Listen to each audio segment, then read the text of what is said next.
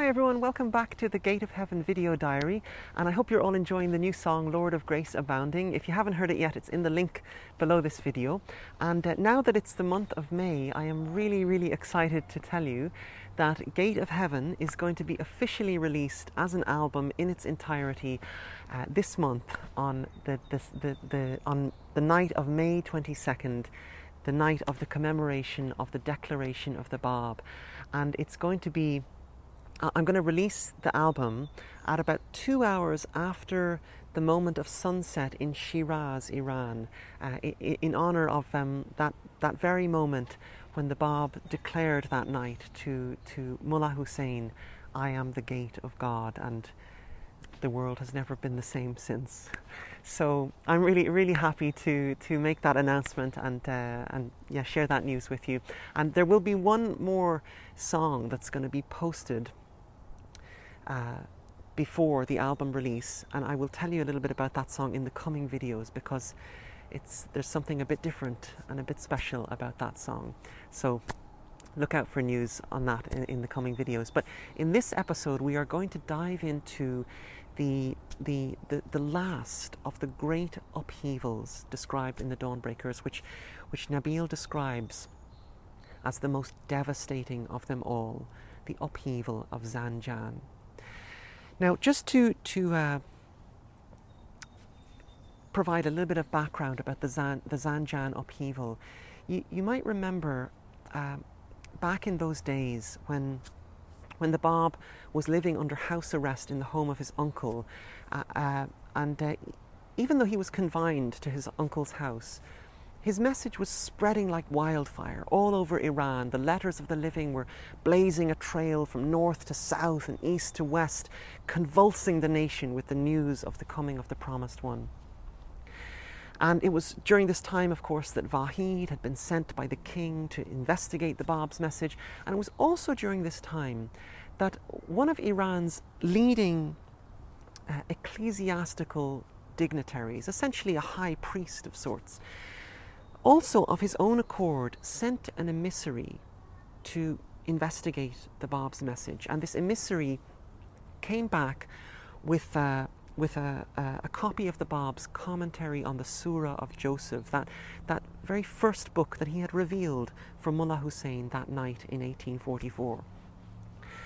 And the moment this priest reads the commentary on the Surah of Joseph, to the horror of his clerical peers, he embraced the message of the Bab. And along with people like Vahid and Baha'u'llah and the letters of the living, he became one of the boldest champions of the Bab's message. And the name of that priest was Hujjat. And so Hujjat is known as a formidable character. Nabil tells us that he had a character that was at the same time very loving and very fiery, and we're told in the Dawnbreakers that his outspokenness and strength of character made him the terror of his adversaries. And in his hometown of Zanján, he had through years of dedication to his people, he had really established himself in their hearts as their finest moral guide and their most enlightened spiritual teacher.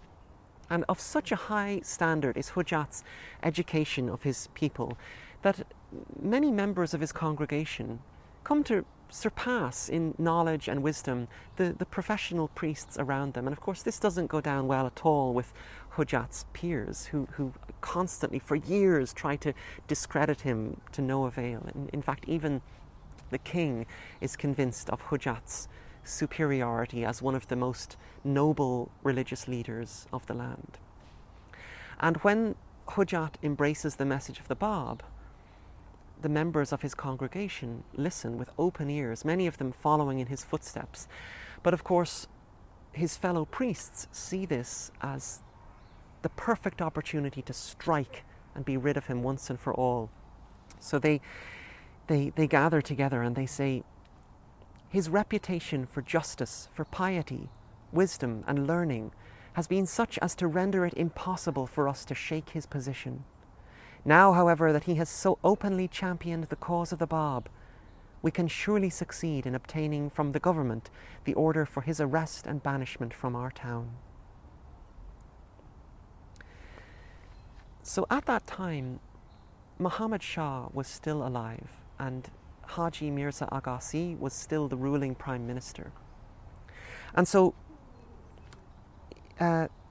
these clerics start writing defamatory letters to the king, denigrating Hujjat and accusing him of spreading heretical teachings. And so in order to settle this tension, both Hujjat and his fellow priests are summoned to Tehran to come to the royal court and to thrash this matter out under the judgment of the king himself.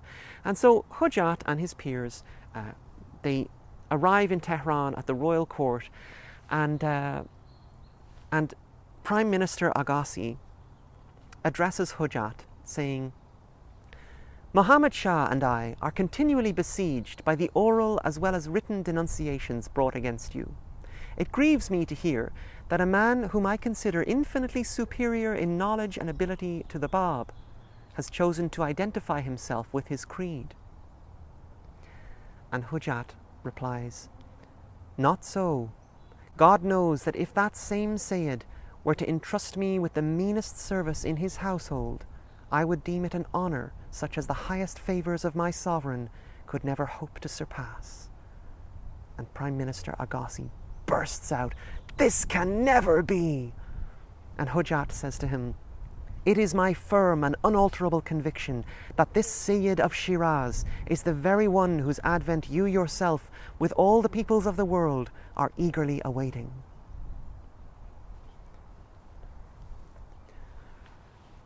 And so, with irrefutable arguments and with the most perfect dignity, Hujjat defends himself with the king as witness from every accusation that his peers throw at him. And the king is totally won over by Hujjat, and he sends both Hujjat and his humiliated opponents back home to Zanján. However, after Muhammad Shah dies and the new government is established, Nasiruddin Shah and his new prime minister Mirza Taghi Khan, having dealt with the upheavals in Mazandaran and Nayriz and the 7 martyrs of Tehran, now feel that it is their duty to extinguish the activities of Hujjat. And so in the spring of 1850, the great storm of Zanján begins. And it all starts with a squabble between 2 children in Zanján, the child of a Babi and the child of a Muslim. And without making any attempt to investigate what's happened, the cruel governor of Zanján, Majd-ud-Dawla, immediately captures the Babi child and throws him in prison. And Hujjat, on hearing this, protests to the governor and demands that the child be released. And a conflict escalates like a tornado, spinning rapidly out of control. And so incensed is Majd-ud-Dawla by Hujjat's demands to release this child that he sends his officers marching through the streets of Zanján, making a public announcement that cuts the city in 2, telling the people, "Whoever is willing to endanger his life, to forfeit his property, and expose his wife and children to misery and shame, should throw in his lot with Hujjat. And those desirous of ensuring the well-being and honour of themselves and their families should stay well away from Hujjat and his companions." And within a matter of hours, the whole city of Zanján is sliced down the middle, half with Hujjat, half against him. And of the latter half, Nabil tells us, "Encouraged by the governor's tacit approval of their expressed intentions, they resolved to put to death all upon whom they could lay their hands, without obtaining beforehand an express authorization from the government officials. They solemnly covenanted among themselves not to rest until they had extinguished the fire of what they deemed a shameless heresy.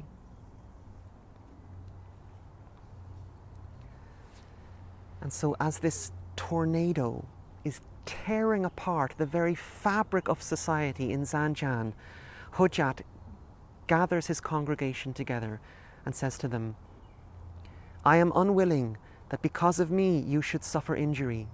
The one aim of the governor and of the ulamas who support him is to seize and kill me. They cherish no other ambition. They thirst for my blood and seek no one besides me. Whoever among you feels the least desire to safeguard his life against the perils with which we are beset, whoever is reluctant to offer his life for our cause, let him, ere it is too late, betake himself from this place and return whence he came."